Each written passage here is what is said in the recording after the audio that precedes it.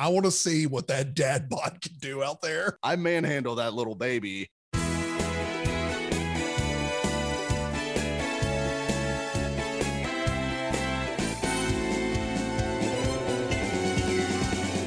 Pod. That's right, it's an oldie but a goodie. While Dad's away, the kids will play. That's right.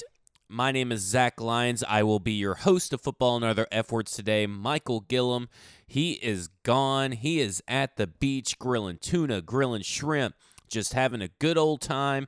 But I am joined today by Mike Miracles, Mike Herndon. You can follow him on Twitter at Mike Miracles. You can follow me on Twitter at FWordsPod. You can find both of our esteemed, award-winning content over at BroadwaySportsMedia.com. You can get your subscriptions today. We have premium content, but we have loads of free content to get you through the season, the off-season. We have soccer. We have Predators hockey. We have Tennessee Titans. We have fantasy football. What don't we have? And this is Football and Other F Words, just in case I didn't say. Mike, how are we doing today? Doing pretty good. Doing pretty good. How about you? Probably not as good as Gillum, right? Who is out on the beach down in North Carolina, I believe. Yeah. He's in the Carolinas. So he's breaking in a new grill that he bought, a Blackstone, and cooking tuna, cooking shrimp. I mean, he's cooking all kinds of things. Yeah, he's probably having a better day than me. I would say that's safe to say. Well, I'll tell you who's not having a better day than you, and that is the Vanderbilt baseball team. They lost the College World Series finals to Mississippi State, being outscored 22-2 over the final two games of the three-game series after starting out and beating Mississippi State 8-2. And it's not about the story of the game as much as the story of how they got there. And they were legally handed, is the best way to put it, I feel like, legally handed their ticket to the College World Series when red-hot NC State had several players contract COVID-19. And funnily enough, in my notes, I put contract baseball. So the baseball is not a disease. COVID-19 is the disease. And before we get to the timeline, here's some context. I'm going to try to breeze right through it. This is courtesy of the work done by Kendall Rogers at D1Baseball.com. The NCAA has had 64 total championships with 284 events since the second week of February. The NCAA has administered over 130,000 tests with a 0.04% positivity rate among more than 2,700 teams. Only 2 of the 64 events were in a bubble, the men's and women's basketball tournament. The rest were controlled access events, and that matters. So controlled access events have different testing protocols for the NCAA based on local health protocols. And it's a two-step process.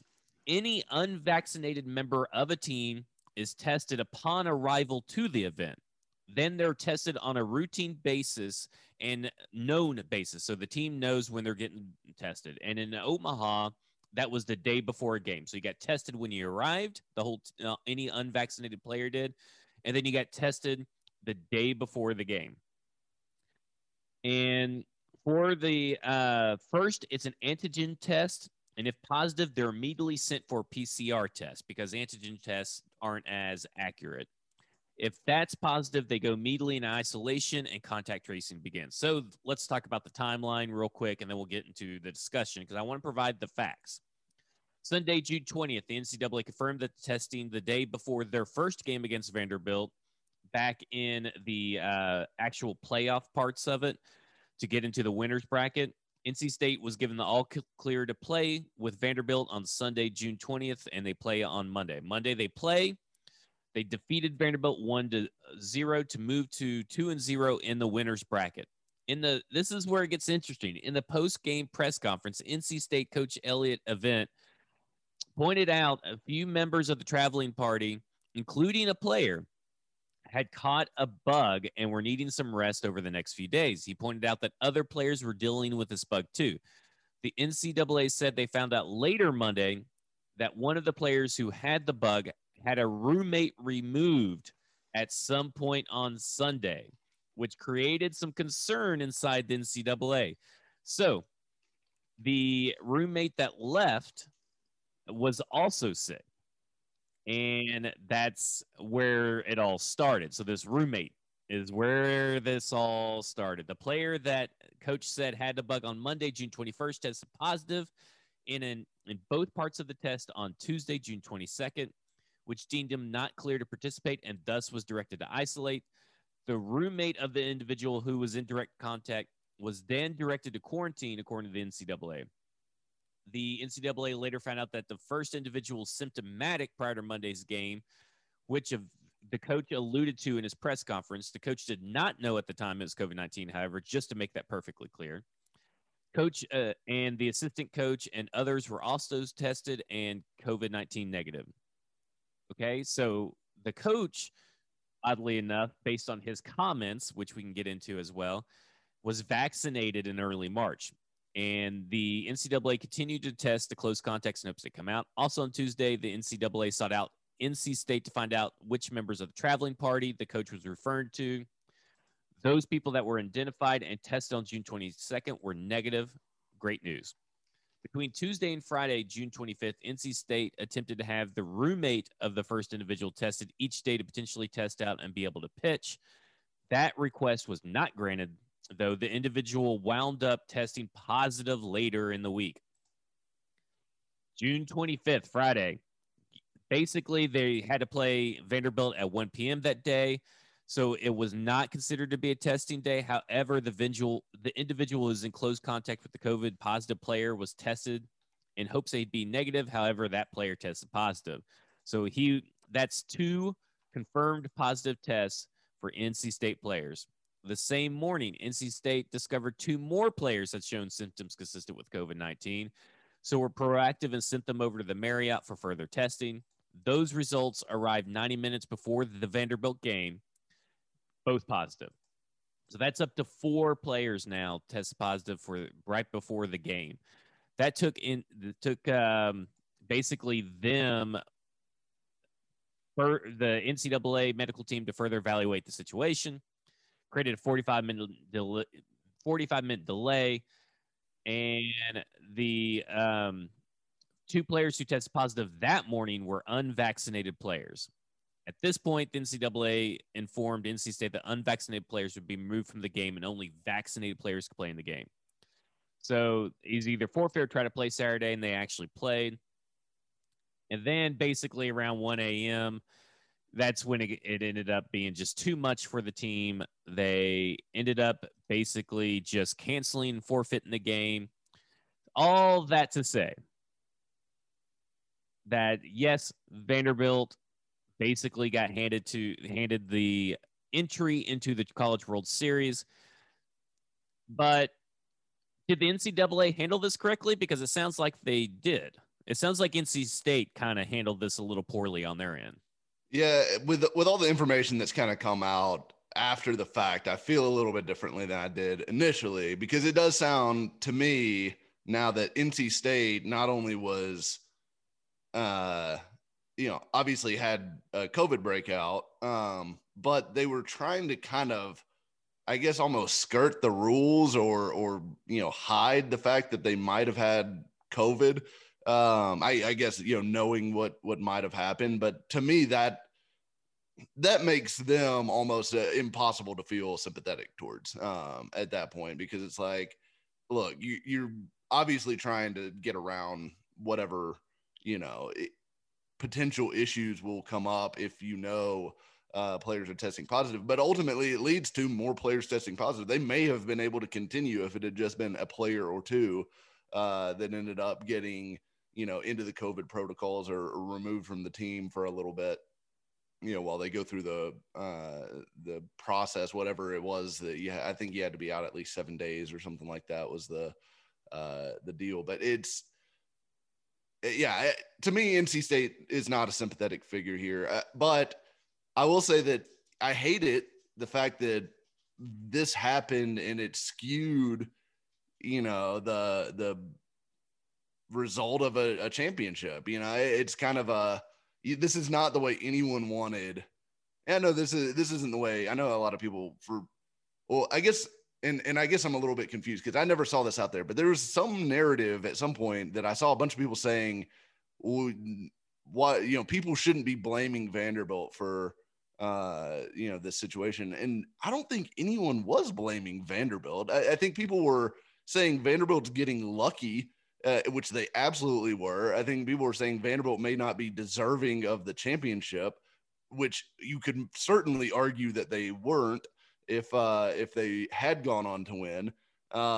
They were getting a huge advantage by being able to rest their pitchers and get Leiter set up for game 1 of the World Series instead of using him and having to go with, their third pitcher who got absolutely shelled by Mississippi State.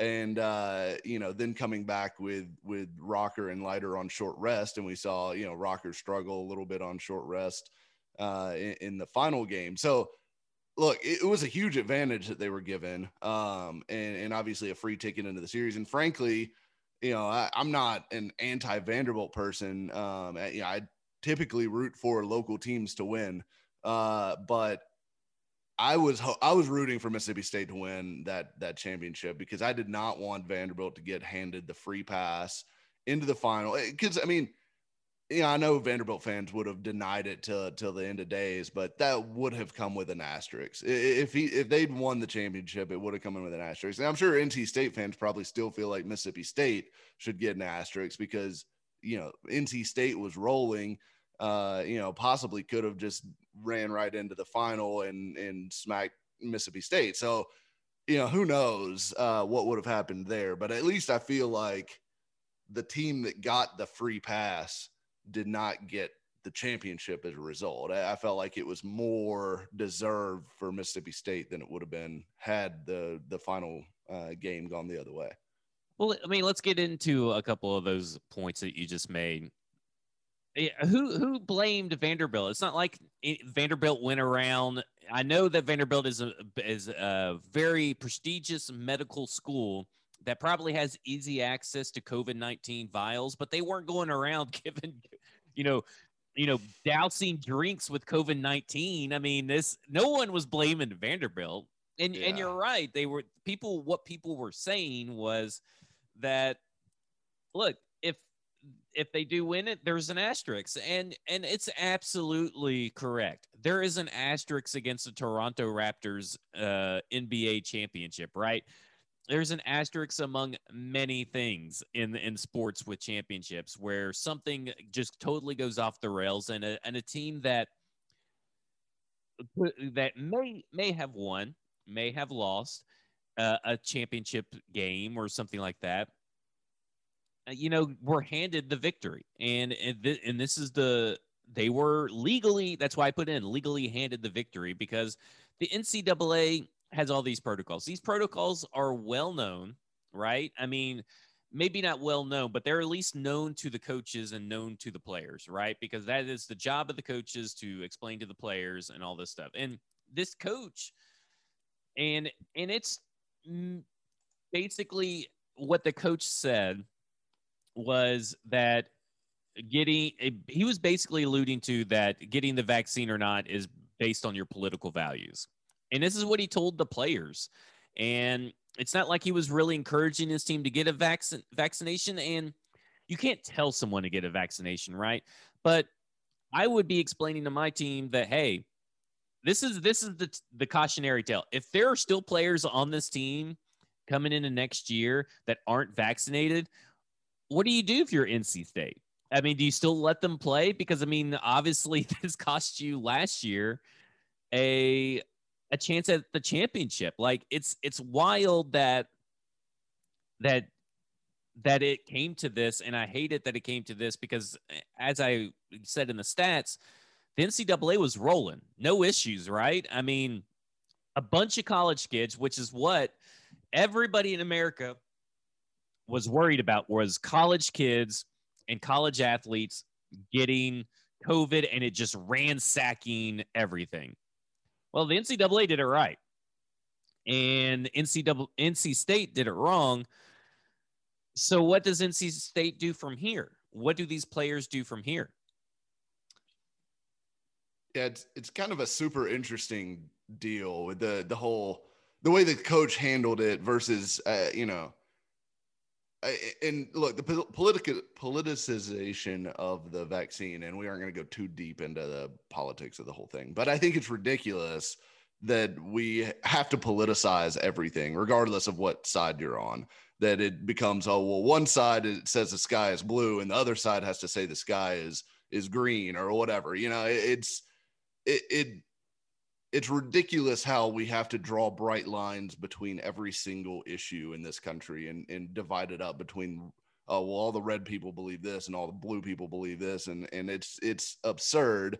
And the vaccine is becoming that is one of the most absurd issues that has ended up being politicized. But I think it becomes very difficult for these teams to navigate though, right? Because like you can't tell people, like if their personal belief is just that I don't want to take a vaccine, I'll get a flu shot, but I'm not going to do this new vaccine or whatever, that's their personal choice. But yeah, at some point the teams have to be able to protect themselves. Like if the leagues are going to set forth these protocols to try to keep their players healthy, and look, they're kind of stuck between a rock and a hard place, right? Because on one hand, if you tell people, you can't tell people they have to be vaccinated, right?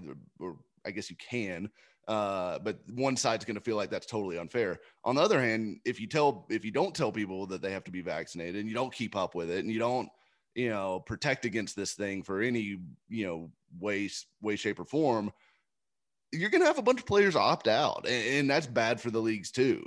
Because some people are just going to say, hey, I have parents who can't get the vaccine, or I have, for whatever reason, or I just don't want to take the personal risk of being out there. Because look, the vaccine is not, as with all vaccines, is not 100% effective. Like it's not a 100% you're bulletproof kind of deal. The clinical trials, I think even for the best ones, are like at 95% rate, and then it does drastically reduce like your morbidity rates and stuff like that. So it is effective, but it's not like it's a bulletproof thing. You could have the vaccine and you could still potentially die from this thing. It's your odds are super lowered compared to not being vaccinated, but it's not a 100% thing. So there could be some players that are just like, I'm not willing to take any of that risk whatsoever. And I'm opting out if you're going to let unvaccinated players participate. So it's just kind of it's a tough situation for the leagues, but I think everyone's trying to navigate this thing as best they can, and as we get more vaccination in place, I feel like it's going to get better for everybody, just because hopefully this thing eventually goes away. But it's just kind of crazy. Well, it'll be fun. You speak on watching teams handle the unvaccinated players. It'll be interesting to see what happens with the Buffalo Bills, because Cole Beasley and Josh Allen have both been pretty vocal about their feelings on the vaccination, and those are two big keys to their championship run, and that could cause a problem. So it'll be interesting to see how stuff like that gets handled. So last night on Tuesday night, today's Wednesday. Tuesday night was the match. Bryson DeChambeau and Aaron Rodgers versus lefty Phil Mickelson and Tom Brady, the GOAT. And Bryson and Aaron won. They won by 3 strokes, which leads me to believe to this. 2 things. First, I've already seen the narrative this morning that radio shows are talking, is Tom Brady likable? Well, Tom Brady's been likable since his first stint on the match, but he's been likable before that. If you haven't enjoyed just weird, random Tom Brady that he is, then you're like 3 or 4 years late, right? I've very much enjoyed Tom Brady's personality in these kind of settings, right? Like he's great on these things. He is his thing where he talked to Gronk and he was saying, yeah, Aaron's like 20 feet away from me. He leads the Packers, I think, and stuff like that. It's just funny. Like he's a funny person. Like he's good at ribbing people. He kind of carries himself in a way that's just like sort of fun. And I enjoy him. I feel like his personality is likable. Especially when you put him away from a football setting where he feels the need to be overly serious and very put together. So yeah, the Tom Brady is likable thing. Yes, he is a likable person. Even if he is hyper annoying, if you root for teams or if you don't like the fact that he's won a ton of Super Bowls and everything else that goes along with his football career. But if you separate that out from it, personality wise, very likable. I mean, the dude hosted Saturday Night Live and had one of the most memorable skits that I think about in that forgotten or that easily forgettable streak of seasons that they've had. But where he's speaking with a Boston accent and, and all that kind of stuff. I mean, he's had the personality. The reason nobody's liked him is because of what, he's destroyed teams and was always winning. Like his personality has always been the likable version. There's the Deflategate stuff and all the, stuff tied up with the Patriots, with the cheating and everything, everybody, accusing them of stuff and everything like that. I think he gets tied up in some of that. And that's why a lot of people hate him. And I get that, but yeah, if you just leave that alone and just say, all right, is this guy personality wise enjoyable? Absolutely.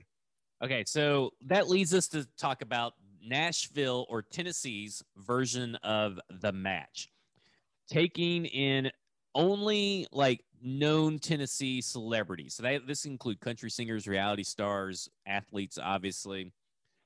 Give me a foursome, team versus team. Give me one.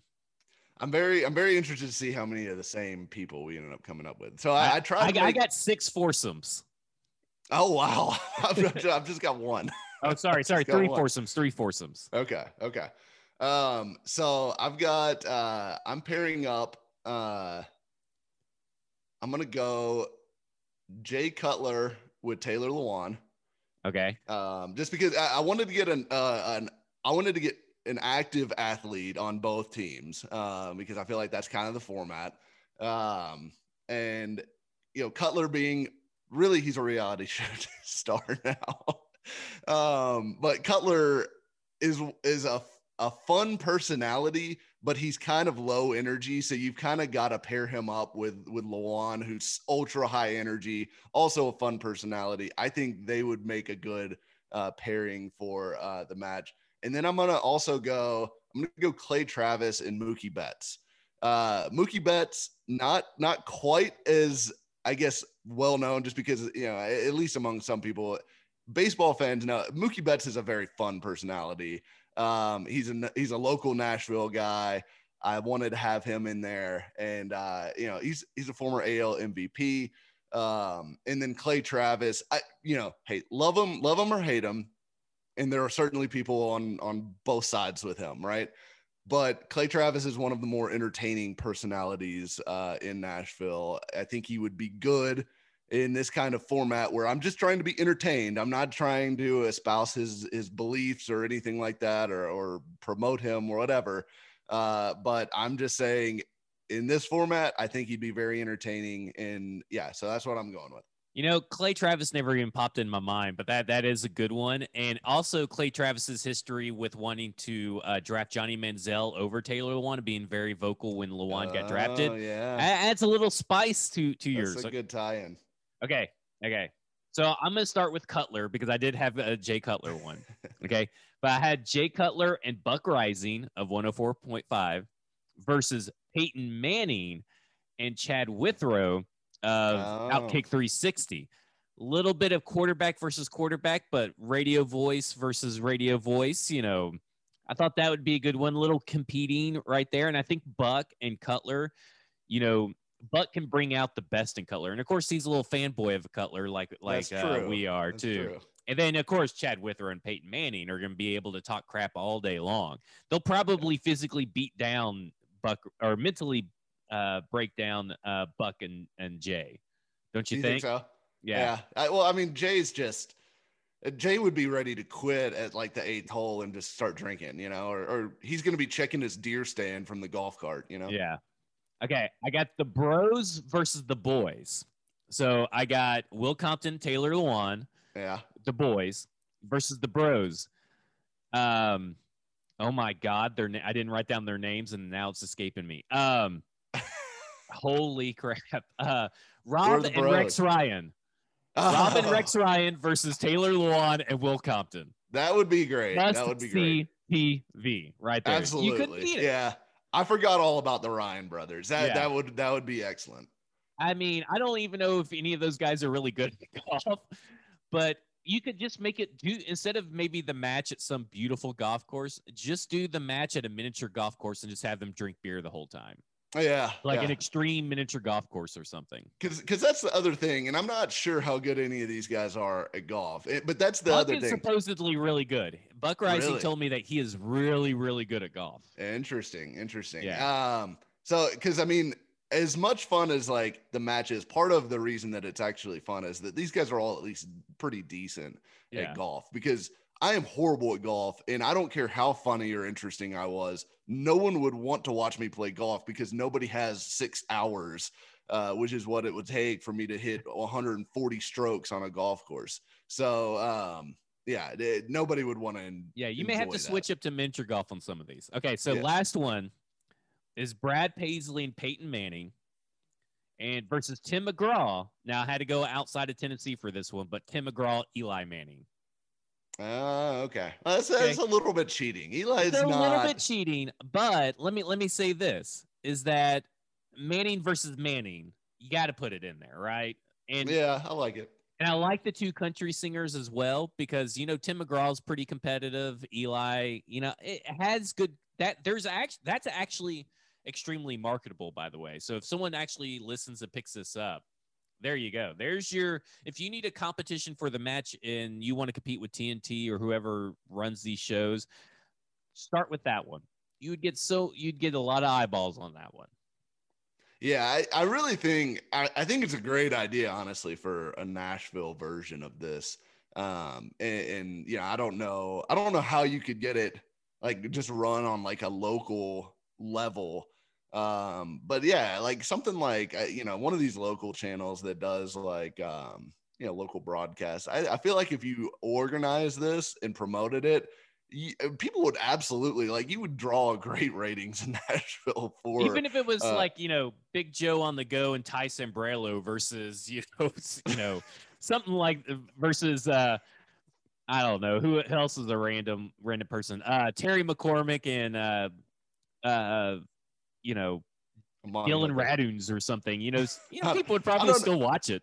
I would probably watch. I'm not sure you'd do big numbers. I think you'd have to do 9 holes. That may be a half hour special. Okay, speaking of all these Tennessee athletes and stuff, let's talk about Steve McNair, because I think there's an interesting conversation to be had with Steve and the emergence of Ryan Tannehill, and we are strictly talking.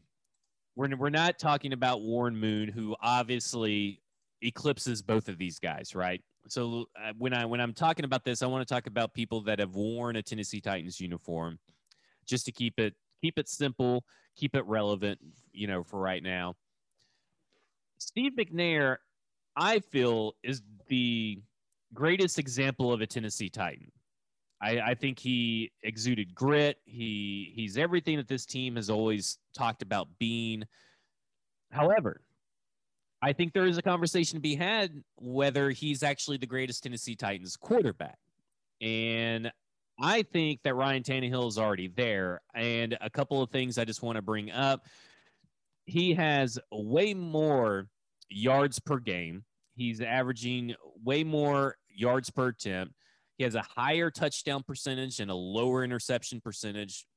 Yes, I understand that we're talking about 26 games versus a ton of games, right? But when you start looking at the stats and start compiling the stats, as a quarterback, as a passer, I think Ryan Tannehill is the best one to wear a Titans uniform. Now, obviously, I'd still go Warren Moon then Ryan Tannehill, but that is where I'm at. But I still think that that does not defame or slander Steve's legacy. Steve McNair was much more than a quarterback to the Tennessee Titans. And I think that's what gets lost when you talk about who is the better passer, who is the better quarterback. It's not who is the better Titan. Steve McNair is the better Titan. Steve McNair was everything that you wanted in your quarterback, everything you wanted in a leader, everything you wanted as an example of your franchise. When you're looking back and talking about the Tennessee Titans, Steve McNair is probably the first person that comes to anybody's mind as some memory tied to that. And that is a legacy that cannot be tarnished no matter what is going on, unless Ryan Tannehill wins the Tennessee Titans Super Bowl. I mean, obviously that changes everything, but Ryan's still got a lot of years left to go to do anything, but he is not anywhere near supplanting the legacy of Steve McNair as a Titan. Yeah, I mostly agree with that. I do think McNair is the greatest Titan that we've had. And there's a lot that goes into that. Like you said, the leadership, the toughness, everything that he brought to the franchise. I mean, the guy won a co-MVP. So, I mean, I think as far as pure passer goes, I think there's very little doubt that Ryan Tannehill is a better pure passer than McNair was. Now, if you want to say better quarterback overall and all that goes into that, the sample size with Tannehill is still probably too small for me to 100% just say he's been a better Titans quarterback.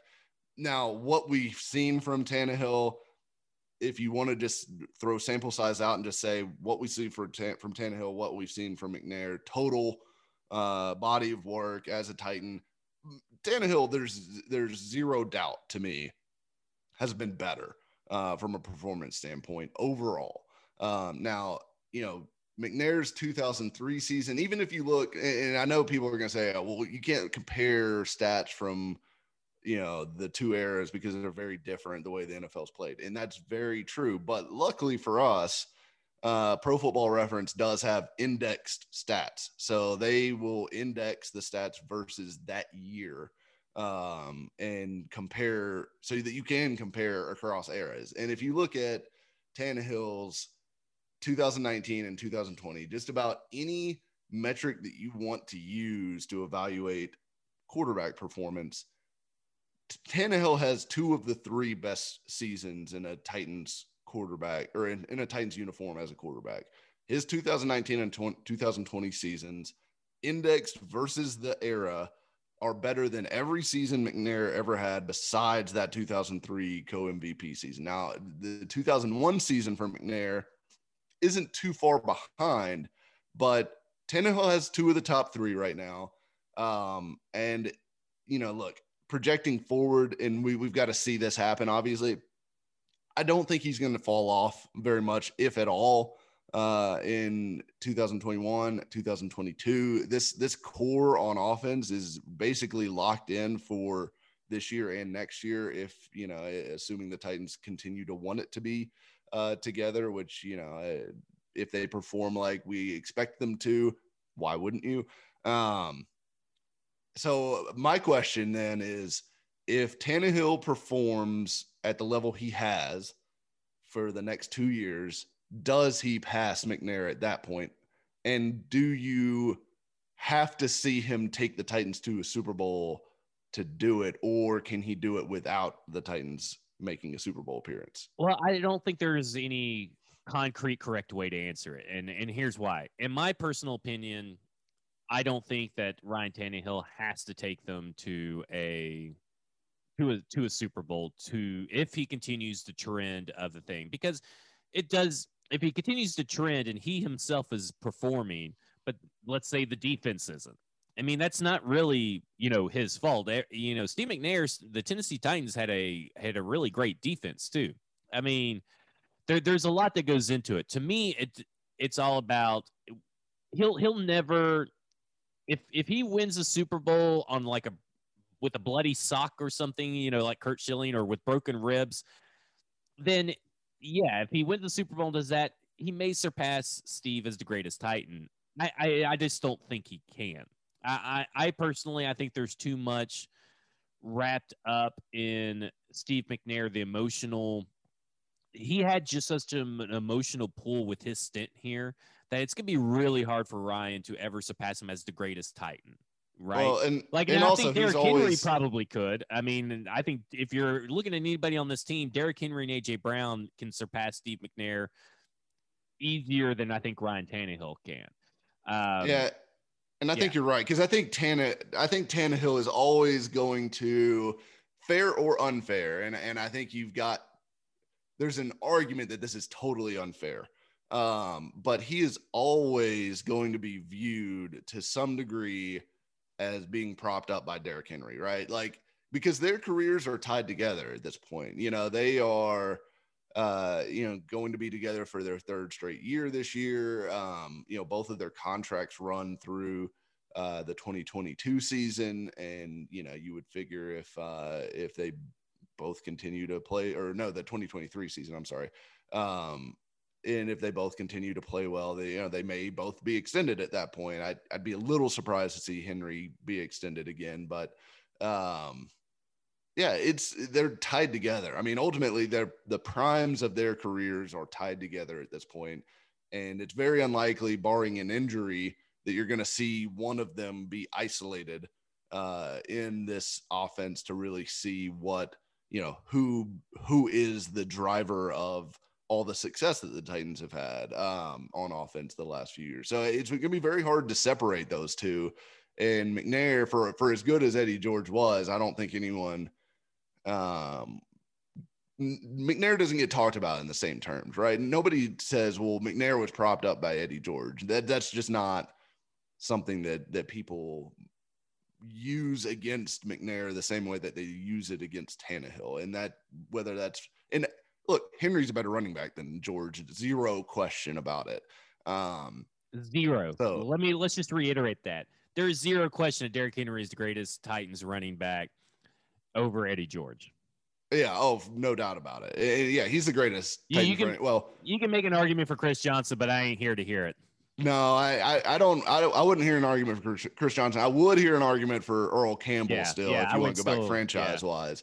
But yeah, Henry is very close to just making it a very clear he's the guy for Titans running backs. But yeah, it's a tough conversation because there's a lot of complicating factors with both these guys. But yeah, I think Tannehill his performance has been just as good, if not better, than McNair's best over the last 2 years.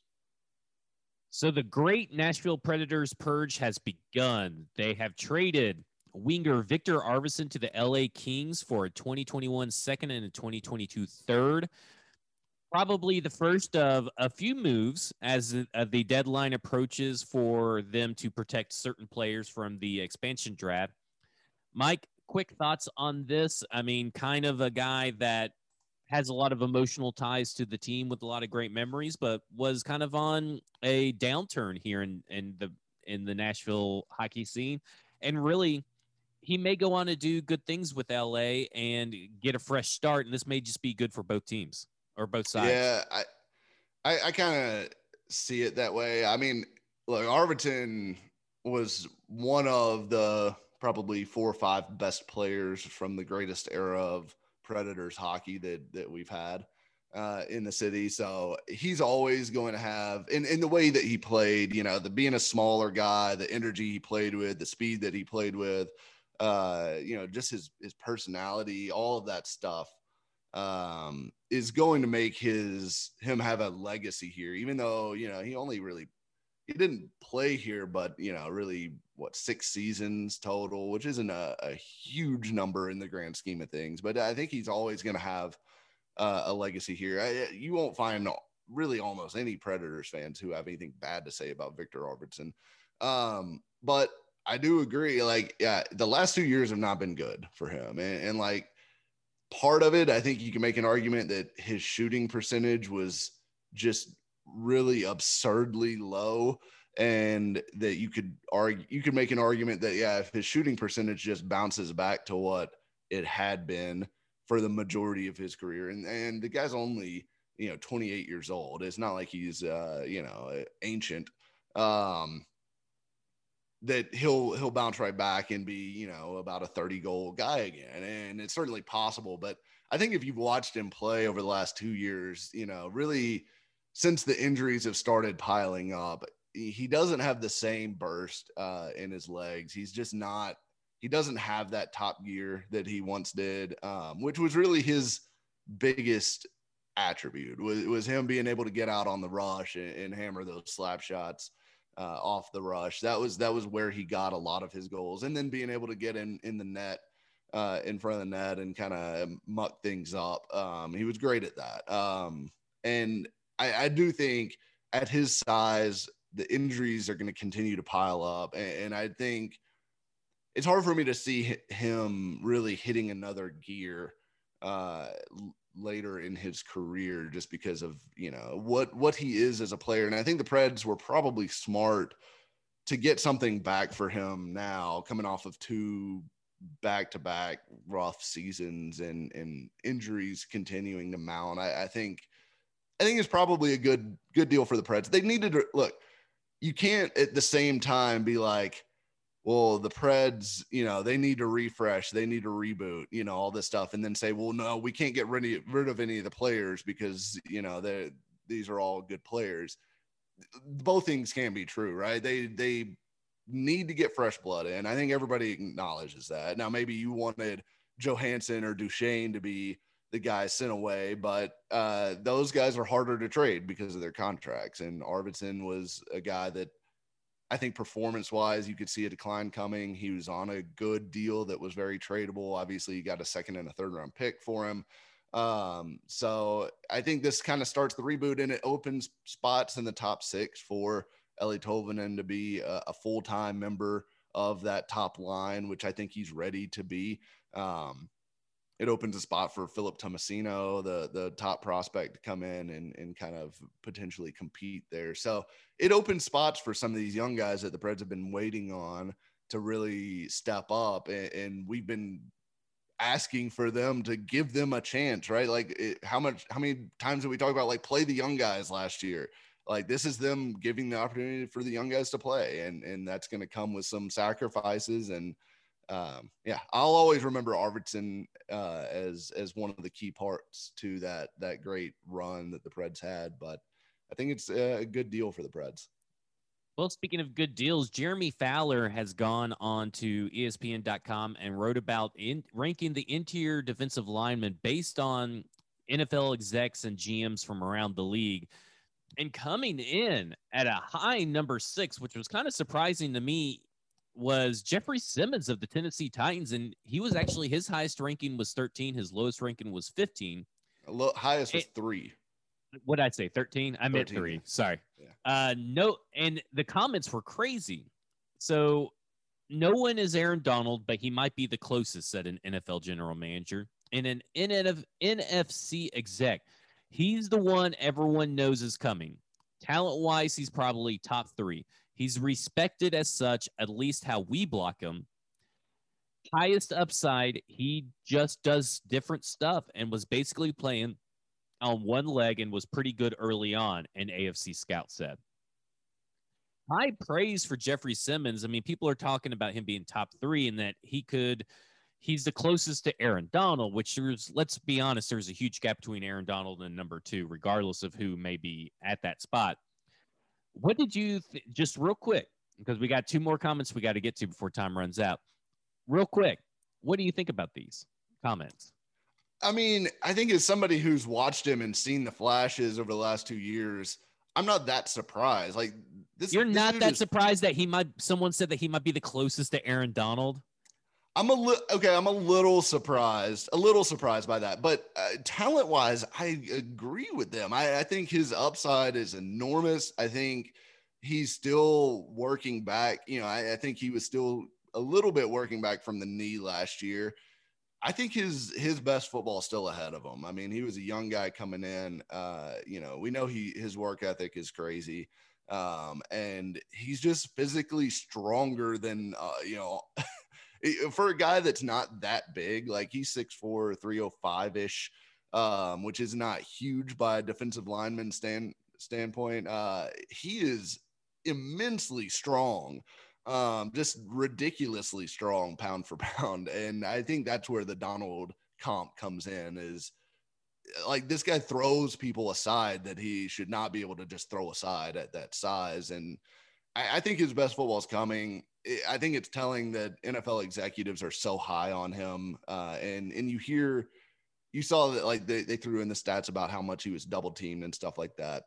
He was the only threat on the Titans defense for most of last year, the only threat. And he was blocked accordingly. There was a lot of now great players will beat double teams, and that's what Donald does. It separates himself and everything like that. But I think Bud Dupree, Danico Autry, if they can just draw a little bit of attention away from Jeffrey Simmons, I think he's in line to have a monster year in 2021. Okay, so other comments that I thought were kind of surprising came from Delaney Walker, who went on to Teron Davenport's podcast over at ESPN.com and had some surprising things to say about Anthony Firkser. I quote, he said, "Under me for years, and I try to teach him everything I know, but the dude's got wiggles. He can get open. He can catch the ball. I think he's going to be elite," Walker said. "Just adding Julio, it's going to open more opportunities for him over the middle with matchups against linebackers, and that's going to be hard for them to cover him because he destroys linebackers within seconds. It's going to be good." And he went on to say, "I feel like it's going to be a good year for him. I'm excited. I hope he does well because I want him to get paid. That's what it comes down to. Just hope he does well. I know he built his confidence over the years. Now he has that opportunity to be the starter. I told him the last time I saw him, I said, it's your opportunity. Don't lose it because they don't give it to many people often. He has the opportunity to be great. And I think with Julio and AJ and Derrick Henry, that opportunity is high." And Anthony Firkser was obviously seen and was an active participant at the tight end summit here in Nashville that Kittle and Kelsey put on. He was there. Teron was also there covering him, was shooting us video clips and stuff on Twitter. So it comes down to this. We are big Anthony Firkser fans, right? We've had him on our show, but when he first busted out onto the scene and started, playing games for the Tennessee Titans, you started a Firkser for Pro Bowl. You were thanked by his family. We have long been proponents of Anthony Firkser, and I this offseason have said that I think they're comfortable rolling in with Firkser and Swayman. That seems more and more apparent the longer the offseason goes on. Walker believes in Firkser. Do you think he's going to be elite, or do you think he's just going to be very, very good? I mean, the word elite gets thrown around too much because, like, truly elite, I feel like that is Travis Kelce, that is George Kittle, that is Darren Waller, and that's probably the end of that list for me. So to say that he's going to join that class, I don't think is accurate. I think he'll be very good. I think he has the potential to be very good, at least. My question with him was never about, is he going to be able to get open and catch the ball? He's absolutely going to be able to do that. He's done that his whole career here. He's done that against defenses, I would be very interested to see what he looks like when he does get those opportunities to match up with base defenses where teams are going to have to try to cover him with a linebacker, because I think he, like Delaney Walker said, I think he will roast linebackers in coverage. He's a guy that you need to put a corner on. And if you put a corner on him, all he has to be able to do is be able to block a corner, right? Like at that point, and I think he can do that. So the question is going to be, how much do you get him on the field in 12 personnel and get him those matchups against linebackers? Because in 11 personnel and on third downs, passing situations, you're probably going to see a cornerback on him, even with Julio and AJ on the outside. You're just going to put more corners on the field to be able to cover him and match up with him better, unless you have an elite coverage linebacker like a Fred Warner or somebody like that. Okay, last one real quick. We got to do this one quick. Teron Davenport has a second quote that I found interesting. He's talking about who may, likely get cut, and he brings up Ty Sambrailo as a guy that could get cut. But he brings up the reason he could get cut, and this is what I found surprising. Second-round pick Dylan Radins has impressed by playing snaps everywhere except center during OTAs and minicamp. So obviously, if versatility is the key, and that's Ty Sombrello's only leg up on everything because it's Kendall Lamb, Dylan Radins, and Ty Sombrello, it sounds like to me that he may be gone because Dylan Radins sounds, and Buck alluded to it, but he didn't tell us what positions it was, but Teron just told us everything but center. What do you think about that? I think everything that you've heard out of Titans camp so far, or not camp, but Titans practices, the media, everything like that, on Radins has been extremely positive. It's like the opposite of what we started hearing around this time last year about Isaiah Wilson, right? So Radins, I think he's going to be really good. The coaches have been borderline raving about him. Like Keith Carter was extremely complimentary of him. I think of all the rookies, really Radins is the guy that I've heard the most positive stuff about. Now, obviously we haven't seen Caleb Farley on the field yet, so that could change once we get to that point. But yeah, your second round pick, getting a lot of buzz and potentially, even if Lamb is the starter right away, which I think that's kind of what they're preparing Radins for, just in case, if he doesn't win the job, they'd like him to be able to serve as a utility backup, at least until he's able to overtake Lamb at right tackle. But yeah, I think Radins working at different spots is interesting, and reviews have been very positive so far.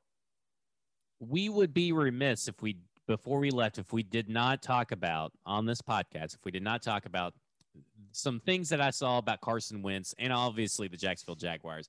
So let's first talk about Jacksonville Jaguars. They get fined for $200,000 for destroying, I guess, each other's bodies, doing physical things that they're not supposed to be doing during OTAs. So they just cannot stay out of the news and stay out of trouble, can they? No, yeah, they run afoul of the NFLPA constantly down there, and despite the fact that everyone was told it was Tom Coughlin that was causing that problem, here they go again. They immediately get fined. One among the first practices of the Urban Meyer era for, I think one of the reporters said they ran an Oklahoma drill. Yeah, I think that was just. I think that was a joke. I think it was a joke, but if it wasn't a joke, holy crap!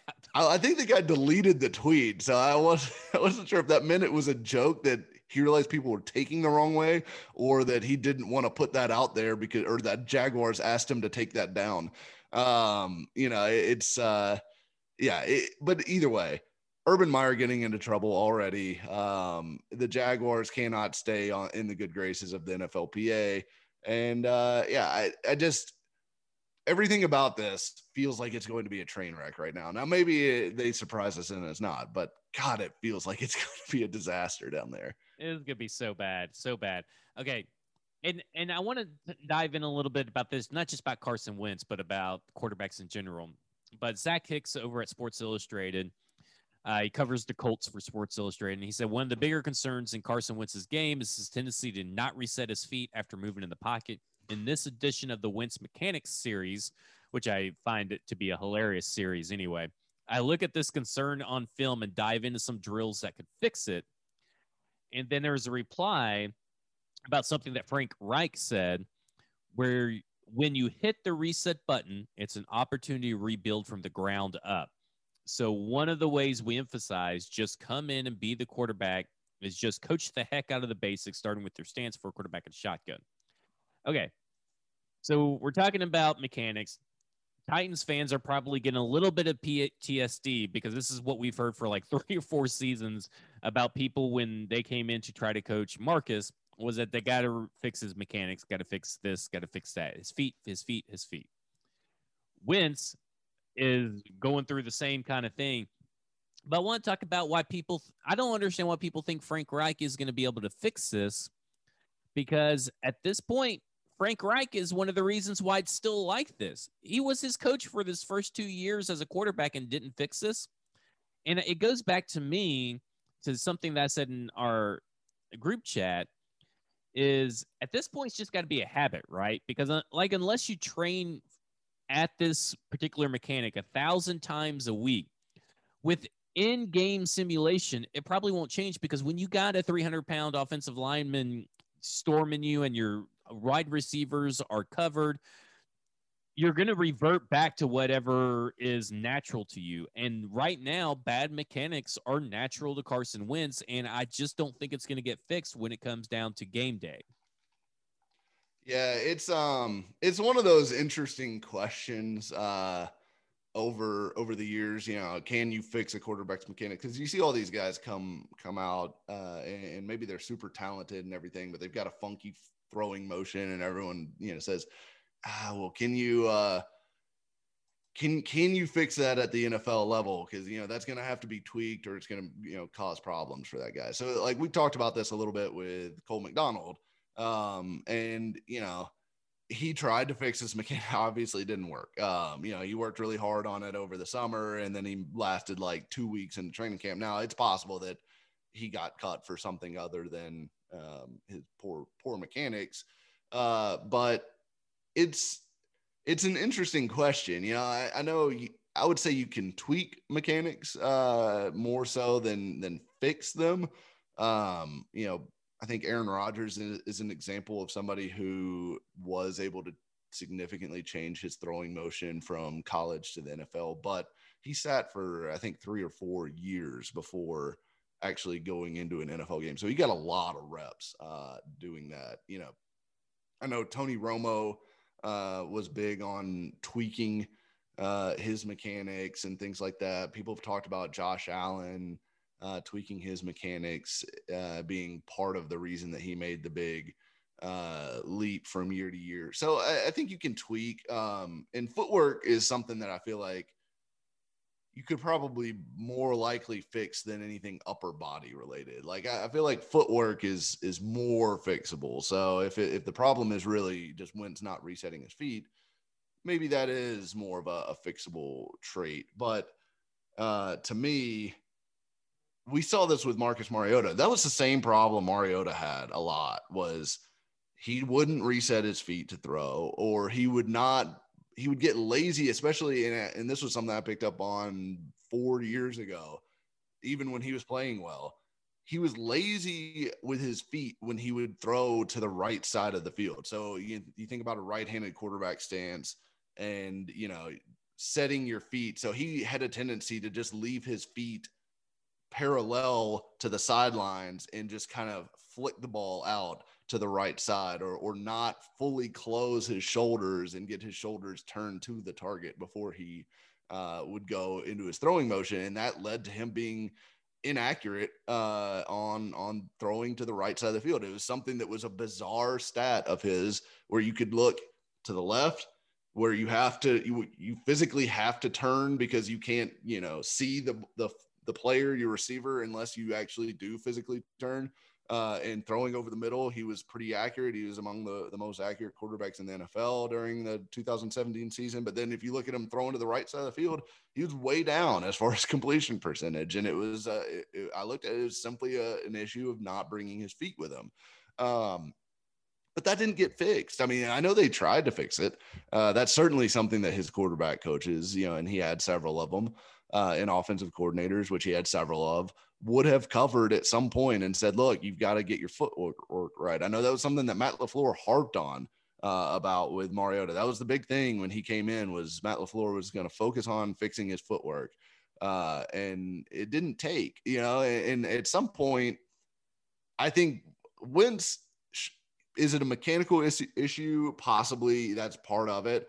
But I also think it's a confidence issue. And that's, again, the parallels with Mariota are so strong to me, because it's like, guy who had early success in the league. Sure, Wentz had more success than Mariota did early, but started to get injured, started to see his play diminish, and then lost total confidence and became, you know, a disaster towards the end. It is the exact Marcus Mariota career path. And maybe Wentz going into this situation, he gets it fixed and everything, where Mariota, you know, clearly hasn't yet. I mean, everyone thought he might overtake Derek Carr. That hasn't happened. And he just took a pay cut to stay the backup with the Raiders. So it's not like people are banging down the door to get Marcus Mariota to be their starter right now. So I don't know. If he proves me wrong, great. But to me, Wentz, until he shows otherwise, is still broken Carson Wentz. Well, and he's going into his 6th season. I mean, it seems like the time for tweaking and all that stuff is probably long gone. I mean, it's very like tough you said, to do. like you said, Aaron Rodgers, he tweaked his stuff when he was sitting on the bench behind Brett Favre and wasn't in a lot of in-game action to create bad habits.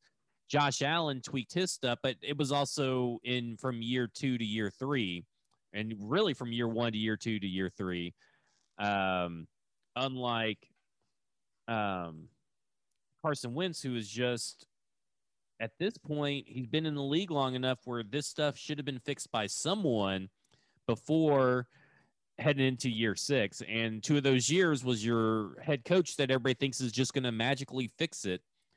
And let me say something. The same offense that Doug Peterson is coaching is practically the same that led to Carson Wentz being gone and him getting fired. It's basically the same offense. Like, he's not learning anything new. He's just going to maybe a better offensive line.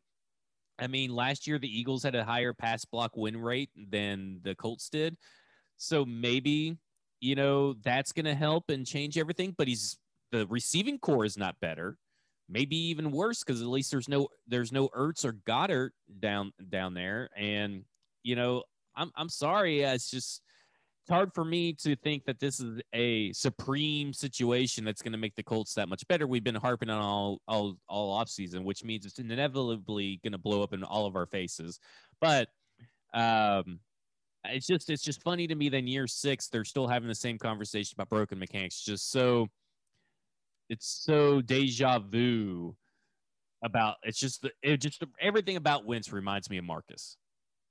Yeah, exactly. And I think you mentioned the offensive line and people talk about sacks and everything all the time as an offensive line stat, and we've harped on it before, and I harped on it when Mariota was getting sacked a million times. It is as much a quarterback stat as it is an offensive line stat, and it's probably more a quarterback stat than it is an offensive line stat. And it's about knowing where pressure is coming from. Like, I mean, yes, if a guy's just getting beat like a drum, there's not much any quarterback can do about that. But knowing where your threats are, knowing who where your outlets are for, if they bring pressure, things like that, being a step ahead of the game mentally is something that helps your offensive line so much when your quarterback is able to get you out of trouble when they do bring pressure. And if an offensive line is getting dusted with the 4-man rush, like, the Chiefs backups were in the Super Bowl against the Bucks pass rush, not a whole lot anybody can do about that, right? But that's not the case for most games and most offensive lines. And Phillip Rivers was outstanding at keeping the Colts offensive line out of trouble. That's one of the best things that Phillip Rivers does, is that he gets the ball out quickly. He knows where the ball needs to go. And he's a complete statue, but he's hard to sack because he is mentally so far ahead of you. I don't think Wentz is going to be that kind of quarterback. He does have the propensity to play hero ball, and I know that's something that they're trying to, rein in with him, but he brought a lot of those, 50 whatever sacks that he took last year on himself. That's just the fact of the matter, and wide receivers. I think the Colts wide receiver crew is a little bit better than what he had with the Eagles last year, but not a ton. I'm not a big Michael Pittman guy. I think T.Y. Hilton's best football is behind him. And Paris Campbell is never healthy, so we don't really even know what Paris Campbell is. So I don't know that there's anything special there. So I don't know. There's too much uncertainty with the Colts that I don't think a lot of people are talking about for some reason. People seem to just think that this is a plug and play. Oh, the Colts offense is going to be awesome. I think there's almost more uncertainty with the Colts offense than virtually any offense in the NFL right now, because it's just, you're needing to see a lot of guys play better than they ever have before for them to reach their goals this season. So, we'll see, but it's not the clear cut great offense that a lot of people seem to want to make it out to be. Well, that has been Football and Other F Words. What a fantastic show. We had so much to get to, and it's the off season. We are finding numerous things to talk about, stuff everywhere, and that bleeds into BroadwaySportsMedia.com. Get there today, head a subscription, sign up. If you haven't signed up, what the heck are you waiting for? Get there, sign up, be part of the community, the Broadway sports community. My name is Zach Lyons. You can follow me on Twitter at FWordsPod. He was Mike Miracles, Mike Herndon. You can follow him on Twitter at Mike Miracles. This has been Football and Other F Words, and you have just been effed. A Broadway Sports Media production.